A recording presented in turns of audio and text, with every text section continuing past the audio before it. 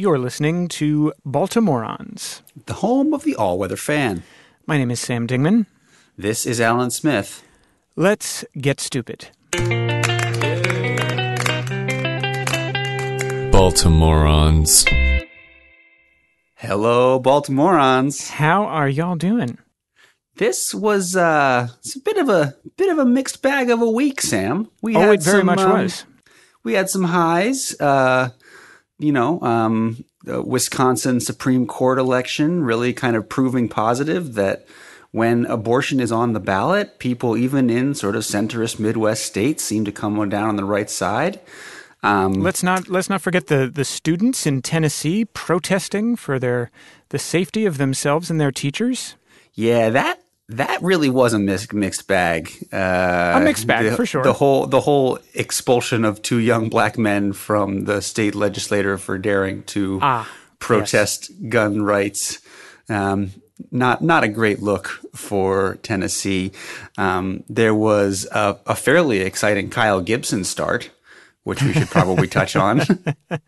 A couple of exciting, I would say a couple of really exciting pitching performances. And then, of course, there was the dropped fly ball, which we shall never speak of again. Let us not speak of it. Let us not speak of it. So, kind of a mixed bag, Sam. How are you feeling this week? A real mixed bag, and I'm glad to know. One of the things I was realizing, Smith, is that we tend to, as you rightly pointed out last week, only release episodes of this podcast at times when the Orioles have promise. We also seem to be loosely pegged to significant developments in the ongoing media circus surrounding former President Donald J. Trump, and to only release episodes, at least in recent years, when he is doing some bullshit. Him up. A significant step in that direction was taken this week. And if we're going to be talking about the news, which is a weird thing to do on a baseball podcast, and hello, new listeners, it does seem that, as usual, we are following that heartbeat of the news cycle as well. It seems to me that the two are intimately connected, if nothing else, because the ongoing question of sports ownership continues daily to intersect with the sticky question of politics, and maybe specifically of wealthy white men behaving poorly, which seems to be the purview of both the current political climate and the current sports ownership one. I'm not sure if you, Sam, have been following the exploits of Dodgers owner Todd Boehly of late. Oh, do tell. He's been dipping his toe into the English football, the EFL, my other passion. Uh-huh. And I have ranted many a time on this podcast about former Chelsea owner Abramovich, the Russian tycoon who may or may not have been directly involved in planning and executing the invasion of Ukraine. But he's no longer the Chelsea owner. Can I just say, why did I laugh at that? I laughed because it's the only response I can give that it's a rueful laugh. I guess I want to make that clear to those who could not see my face. I guess what was behind that laugh was, of course, a rich sports owner may have instigated a horrific conflict that may lead to World War III. Of course. So he got out of the way and is no longer the Chelsea owner. And he sold Chelsea to an ownership group headlined by your boy, Todd. Todd is now the owner of both the Dodger Blue and the Chelsea Blue.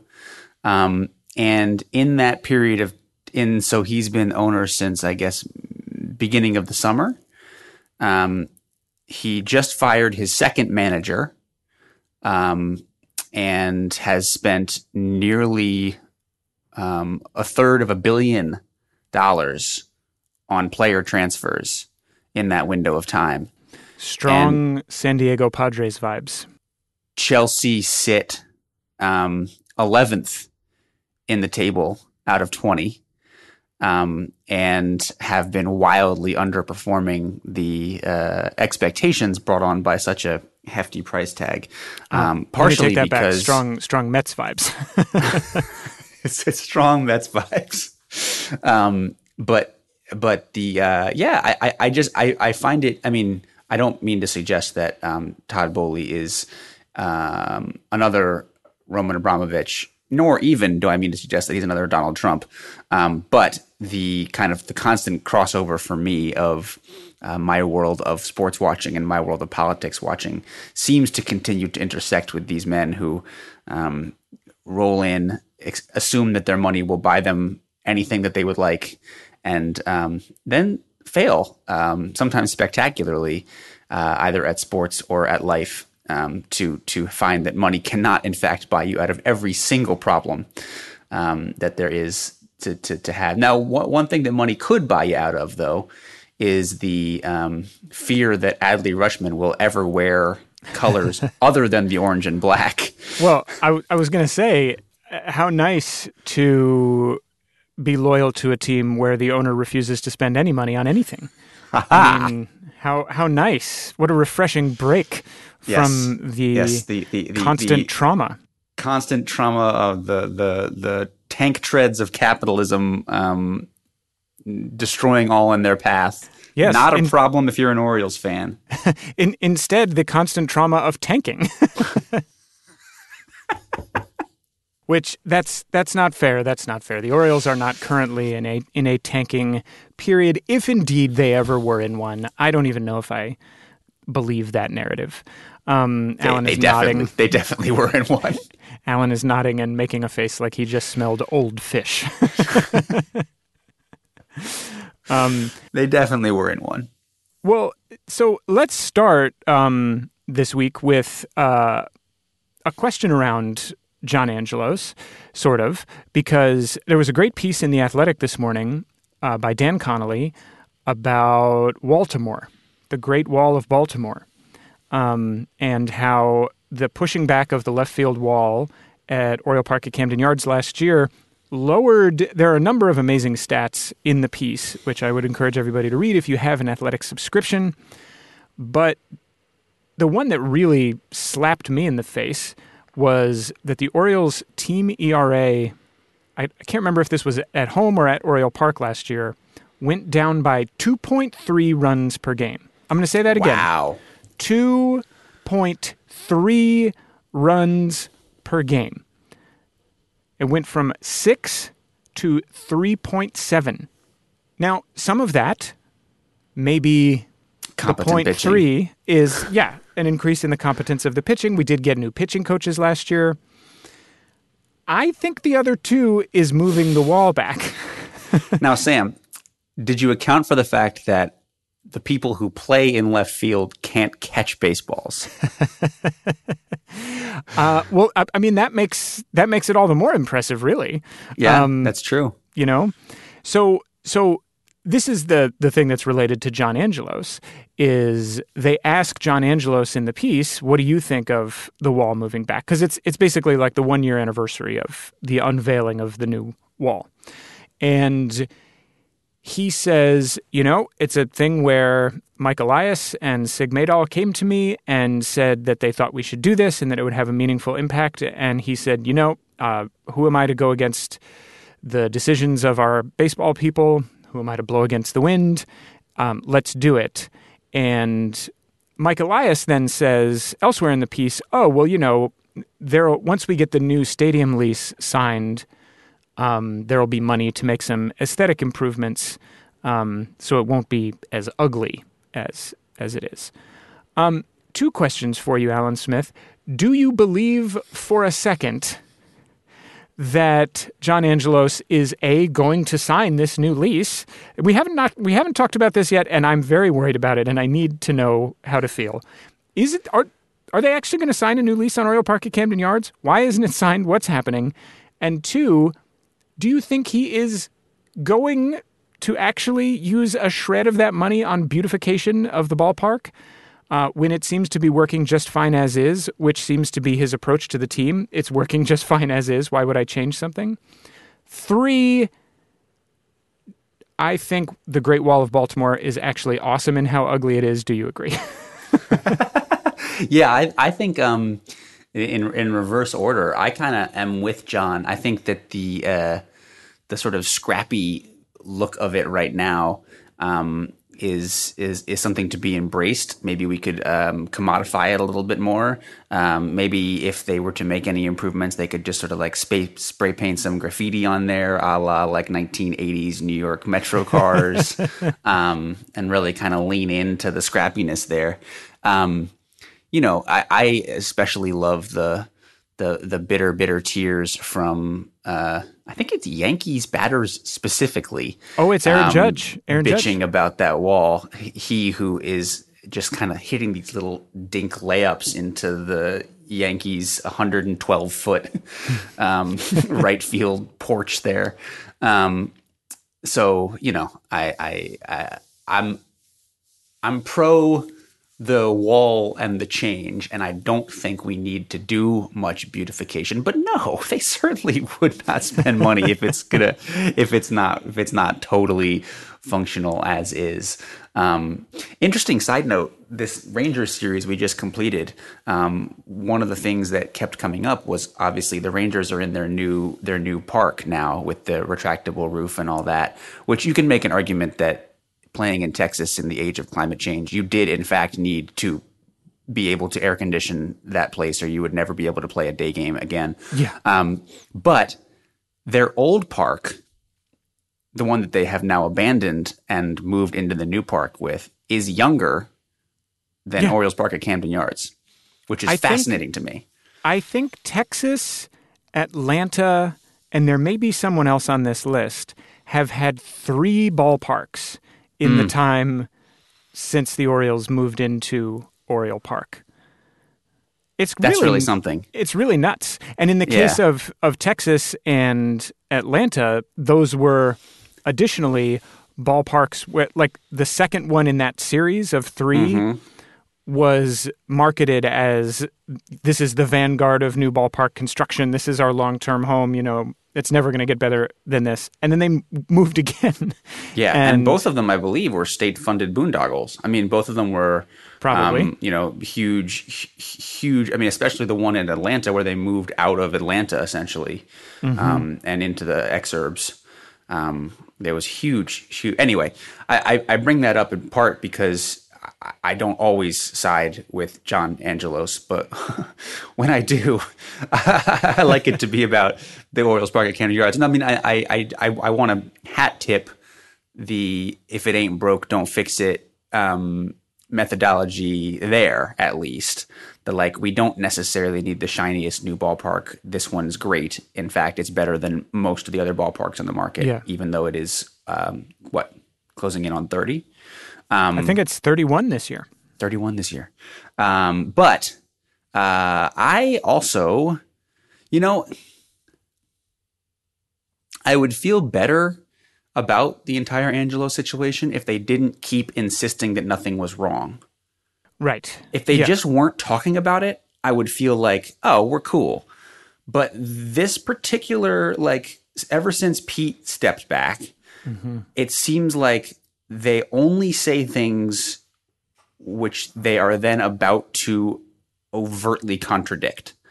They only say publicly things like, we're going to show you sports reporters, our books, so you understand exactly where we are financially. And then just don't do that. They only say, we're on a rocket ship to Mars and great things, when in fact they have no plans to spend and they're going to limp into the new season without signing anything close to a marquee free agent. Yeah. So if they just shut up, I would feel like, no, we're cool. Yes. But the promises, repeated promises of signing a new lease is like, guys, stop. Just be a mercurial, distant enigma like other... Like Dad. Yes. Like owners in other cities. I may be not knowing enough about owners in other cities to say this, but there are, as we have talked a lot about on this podcast, there are cosmically far more evil people running other teams. As you just pointed out, one of the people in the ownership group that runs the Dodgers, for example. There are people with who are doing much greater harm to society running other teams. And I'm grateful that the Angelos family is not on that list. Mm-hmm. But what I'm not grateful for is the constant gaslighting that we get where, you alluded to it, but we just have to say this explicitly because it's so deeply strange.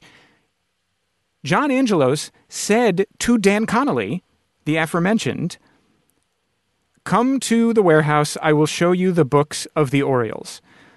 Didn't do it, then said he would do it again, didn't do it, and is now saying, I don't know why all these journalists are acting like it would be a reasonable thing for me to do to show the books of the team to these journalists. And the journalists reply, because we didn't even ask for it. You told us you were going to do it. You volunteered this, man. You volunteered the information. Why would you do that? Only to then, it's not that he took it back. I would have more respect for him if he was like, just kidding, I changed my mind. What are you going to do about it? I'm a rich asshole. That wouldn't be cool, but it would make sense. Right. There would be some logic somewhere. Yes. That, to me, just hints at this larger, will they, won't they leave the city of Baltimore? Exactly. That, everyone continues to deny wholesale. Mm-hmm. I haven't even really heard, any concrete suggestions about where they would go, except for, freaked out Orioles fans pontificating on Twitter. But God, just stop. Just stop being so weird. Well, he keeps saying in public, the Orioles are a big part of Baltimore, as I've said. And it's like, yes, John, but one, you lie repeatedly to our faces. So why should we believe this that you're saying? And two, the Orioles are a big part of Baltimore is not the same thing as I will not allow the team to move. Those are different things. Colts were a big part of Baltimore, baby. Yes. And you grew up here, you swine. You know that we are traumatized people. You know that it is in our at a cellular level, we know that a team that is near and dear to our hearts can be packed up and moved out of town in the middle of the night. You know that we are worried about that. Yeah. I don't as you mentioned, one of the things that I have done in our in the interim between long stretches of Baltimore recording is I tried to come up with an absolutely official top to bottom ranking of sports owners. Uh-huh. I gave everybody scores. I gave them scores based on how well they ran the team and how much of a pimple on the face of society they happened to be at any given moment. So to give you a sense, Baltimoreans, of this, former owner of Chelsea, aforementioned Roman Abramovich, and former owner of the Clippers, Donald Sterling, are sort of my two baselines for worst possible owners. And there's a way in which, on many of those metrics, the Angelos family actually is head and shoulders above many of the other billionaires that sit parasitically atop our society. But I think more and more I realize that the Angeloses are the worst possible owners for Baltimore for the exact reasons that you're talking about. Because there's a history now, a multi-year history of investing in the wrong players, if you invest at all, investing sort of too late or with after people have completed their valuable run as baseball players, Chris Davis, and I think that at some point there becomes generational trauma with a name and a franchise. And I think that that's kind of where the Angeloses are by now. I mean, and I just don't like their. I think that, interestingly enough, the same thing is happening to my other team. The Spurs Tottenham are owned by an ownership group that has undeniably been extraordinarily good for Tottenham for a long time, and sort of put them on the map and brought them up and got them this brilliant new stadium and invested all this money, but like can't get over the top. Yeah. And doesn't really appear all that interested in getting over the top. I think similarly, like, appears interested in like being relevant enough, selling enough tickets, getting enough jersey sales such that you kind of can keep on ticking over and making a profit, but not necessarily like driven by the idea of winning the whole damn thing. Yeah. And you know, you and I talk a lot about like trophy culture and whether or not it is the most important thing to win at the end, but it is the most important thing to at least appear to be interested in winning. Yes, yes. Well, there's an interesting thing in this Dan Connolly article about Baltimore that I was talking about, where a couple different people that he quotes in that piece make the case that the reason that the Orioles have not been able to attract high-profile free agent pitching historically is because of the short porch in left field, and that the moving back of the wall is designed to help them be more competitive in those negotiations. And they make the claim that that was part of what got us Kyle Gibson, for example, is that they were able to say to him, hey, I know the Phillies are offering you the same amount of money, but we have run the numbers, and if you had pitched the same season that you pitched last year here, you would have given up 7 fewer home runs. Now, Kyle Gibson himself says that did not play any role in my decision.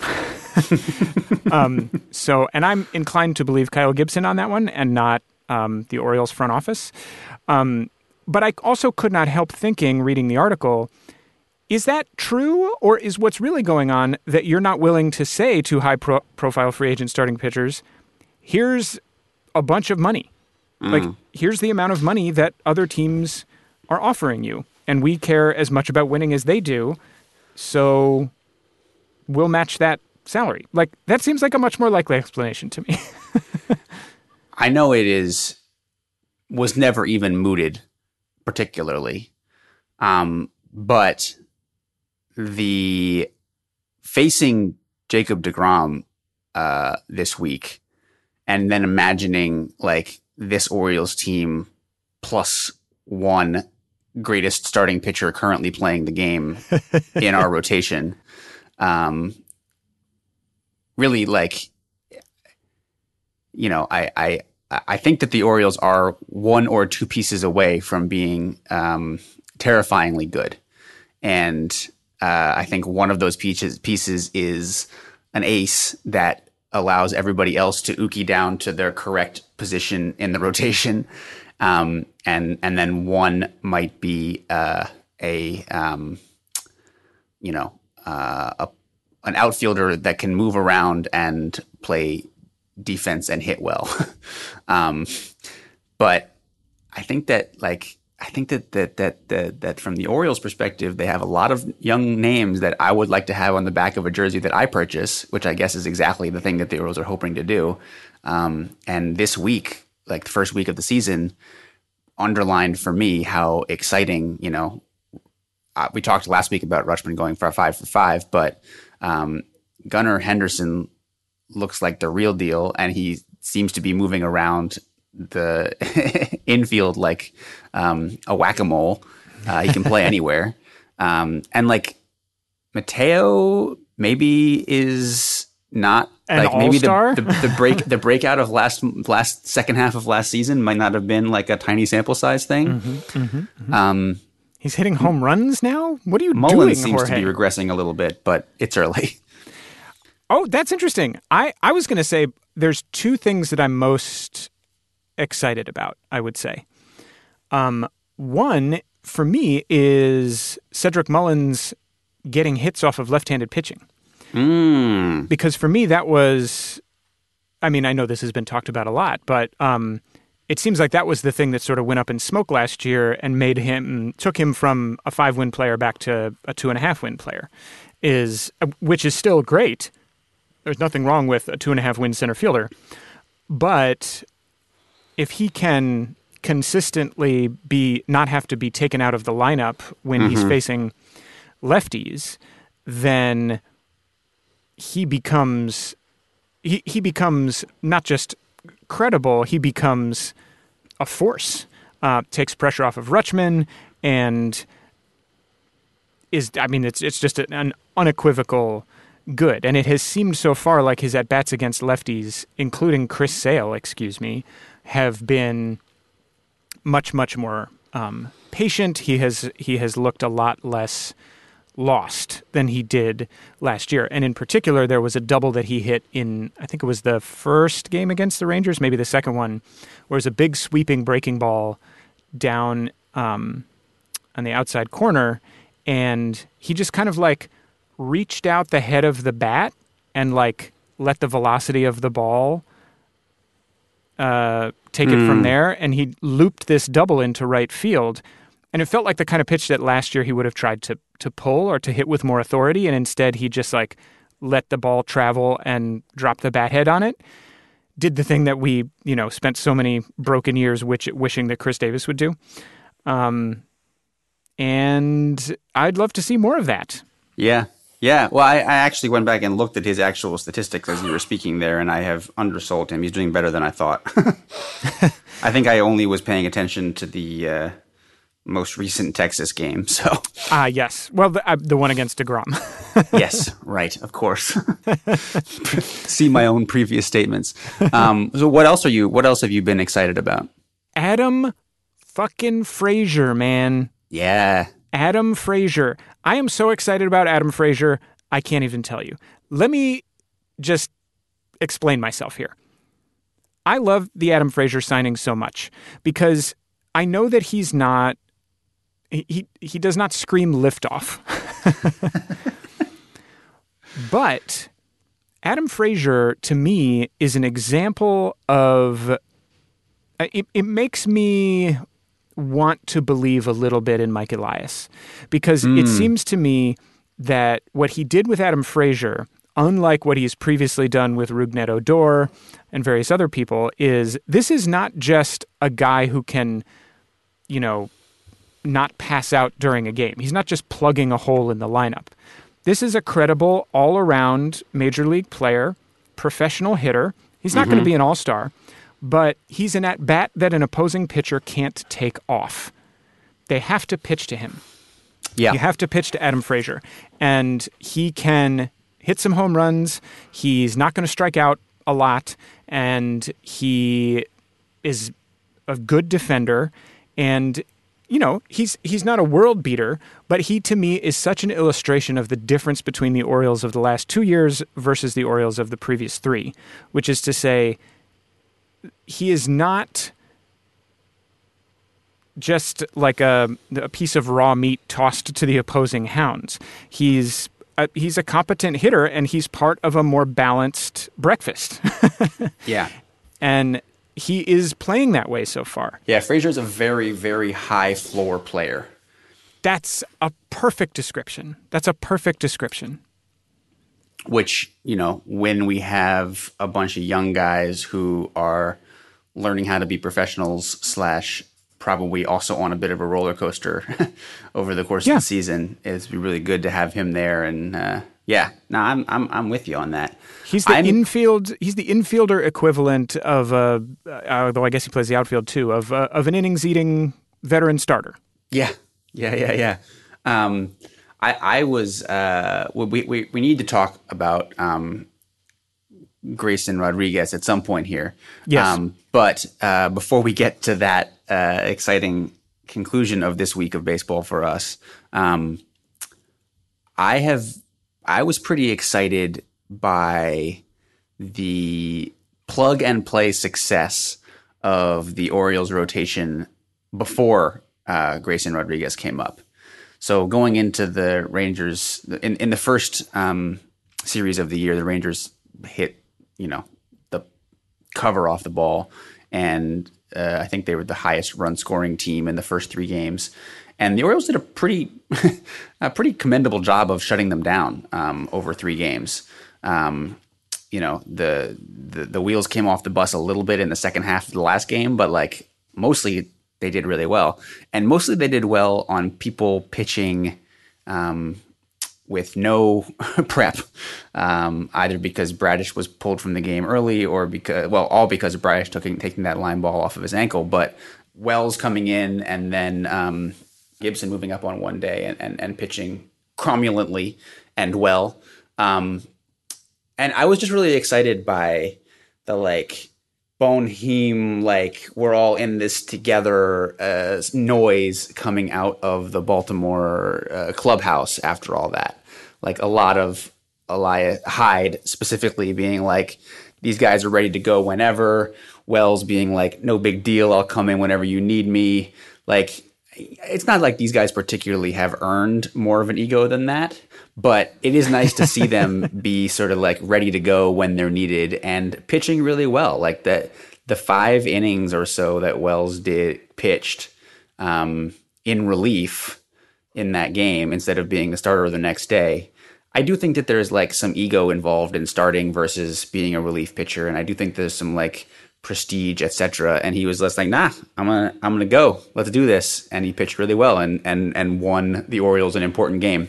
So I was really excited about that. And, I still think we need an ace to kind of like make all of the other small parts stick together.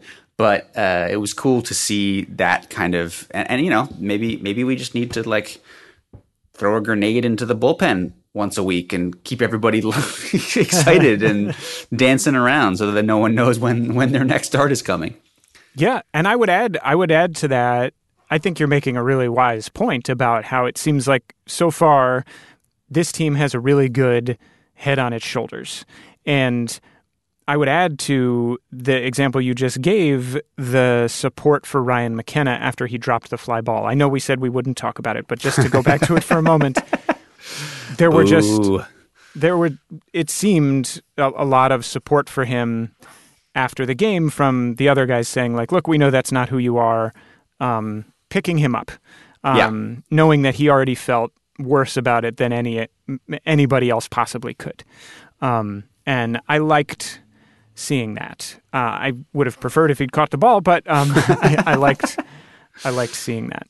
And kind of in the same vein, let's talk about Grayson Rodriguez for a second, because the thing that was most exciting to me about his start was, I was feeling DL Hall feels when he took the mound at first, because I was remembering the game DL Hall started last year against Tampa Bay, where he came out, he was all jacked up with energy, he was pumping fastballs all over the zone, he couldn't find the plate, and he had, 1.5 innings where he looked totally dominant, and then the rest of the time he got slapped around. Mm-hmm. And after the game, he said, basically, I was just so charged up I couldn't focus. And in the first inning, obviously, of Grayson Rodriguez's start, I was fearful that we were in for a redux of that. And then Grayson Rodriguez did ace shit, which is to say, he realized, probably with the help of Adley Rutschman and the pitching coaches, he realized that he had too much adrenaline going, and he got himself focused, and then he pitched 4 scoreless innings against a devastatingly effective offense. Including 1, 2, 3, 5th. Exactly. It got better as the game went on. He went. Yeah. And that's what aces do. And the hype around Rodriguez is that he has ace potential. And obviously it's only one start, but we have seen other supposedly ace potential guys come up for their first start and not be able to find that kind of inner strength. So I was really excited to see him do that. And I am additionally excited that I believe right now, if things stay on their current schedule, his next start will be against the Oakland Athletics, which I feel like has the potential to be a major confidence booster for him. Is it at Orioles Park or in Oakland? I think it's at Oriole Park. Oh, okay. Because if it was at Oakland, it'd basically be like He'd throw a pitching in front of a perfect game. AAA crowd. Yeah. Interesting. Yeah. No. I mean, and I was also excited by it. I kind of wish he'd gotten to go 6, but I understand the logic of where they put him. And I wonder what you think about the fact that he broke camp in the minors ostensibly for service clock reasons, but then essentially, I think, hit or showed up and started where he would have been in the rotation had he broken camp, right? Like, what do these 2 spot starts do to that whole narrative? Are we now like done with the idea that he has to be in the minors? Does he stay with the club for the rest of the year? Like, what's the outcome of all this? I was actually okay with him going back to the minors. He didn't have as good a spring as Tyler Wells and Kyle Bradish. He just wasn't as good. Those guys pitched better, and I feel like they earned the slots. And in a meritocracy, yeah. Yeah. And at the same time, it seems like of all the options to come up and make this spot start, he made the most sense. Like, I don't think I can knock any of the choices here. Because at the same time, when you need somebody to come up and make a spot start, he's the guy who's stretched out more than any other candidate to make a spot start. He is somebody who obviously the plan is to have him up in the big leagues for the duration very soon. Why not?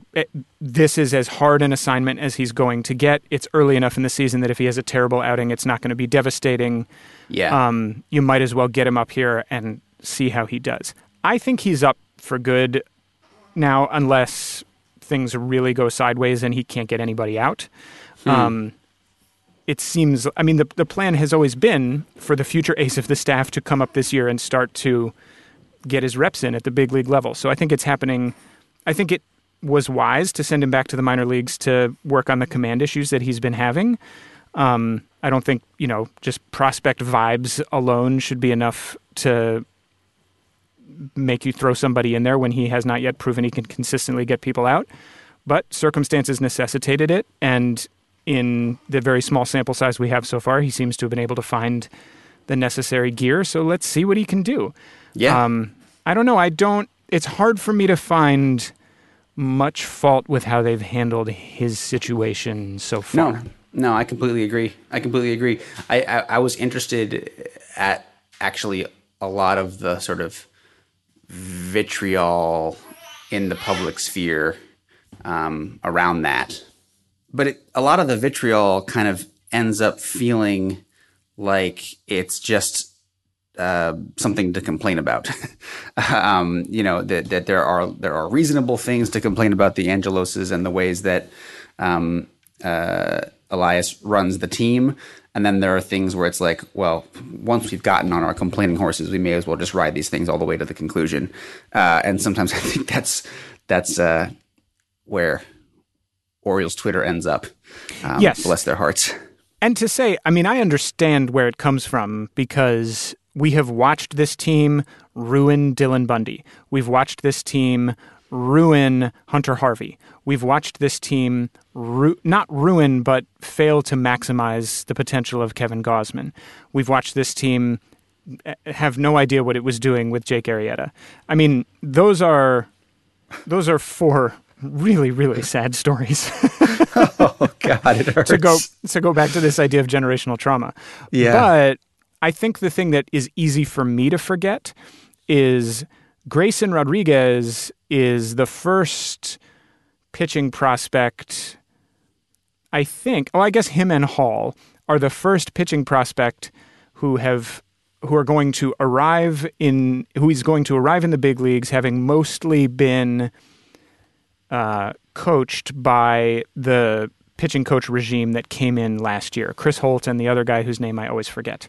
And it does seem like they have a plan. And these are the guys who turned Dean Kramer into a credible number 3 starter. These are the guys who turned Tyler Wells into a credible number 4 starter.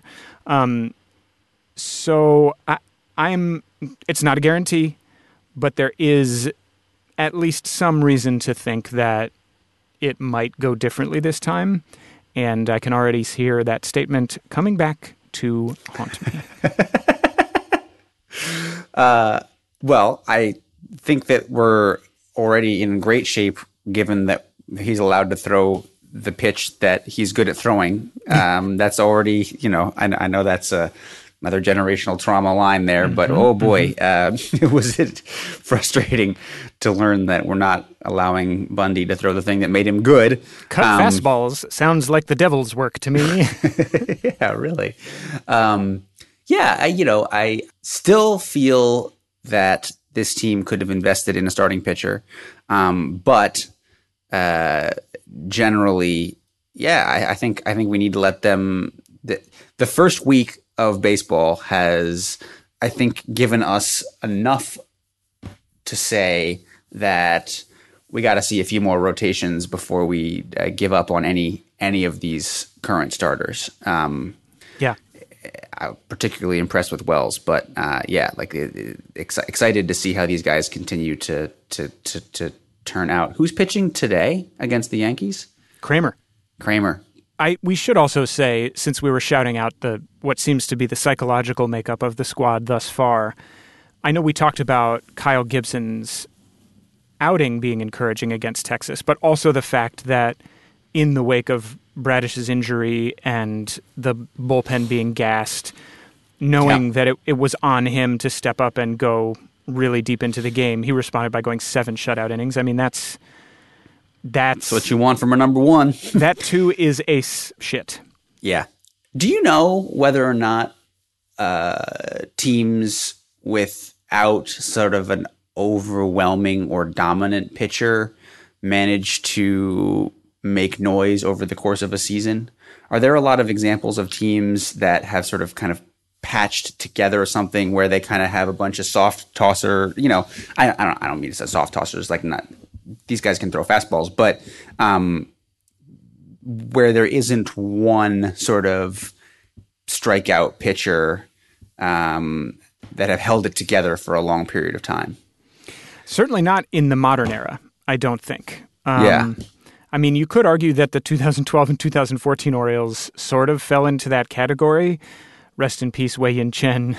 Rest in peace, Chris Tillman. Wei-Yin Chen. But oh man, rest in peace, that guy in a minute. Bud Norris. Let us not forget the Bean Man.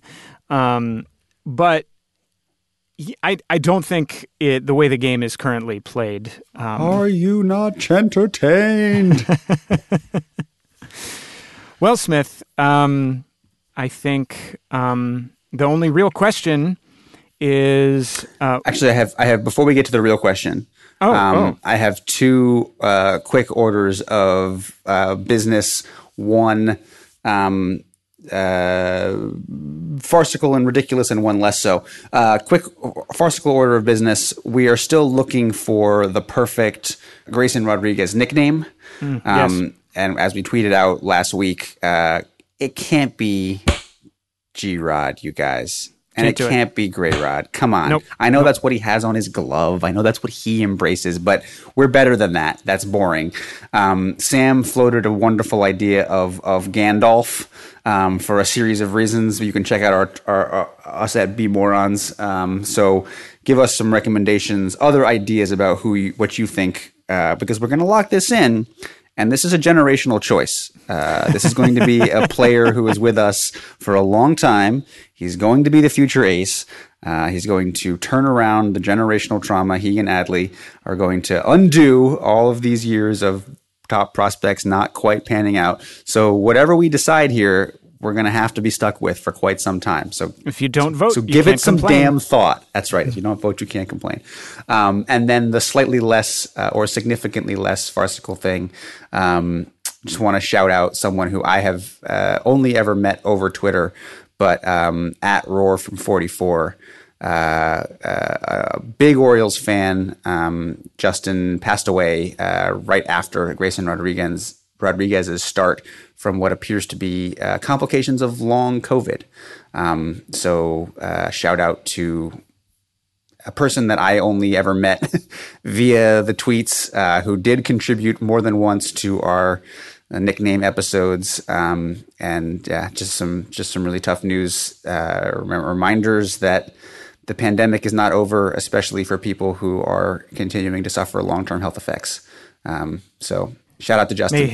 May his memory be a blessing, and I hope he's roaring wherever he is. Now, let's end on the most important question. Well, it feels a little weird to ask the most important question. Nope. Got to do it. There are rules. At this point. All right. I guess the most important question is, the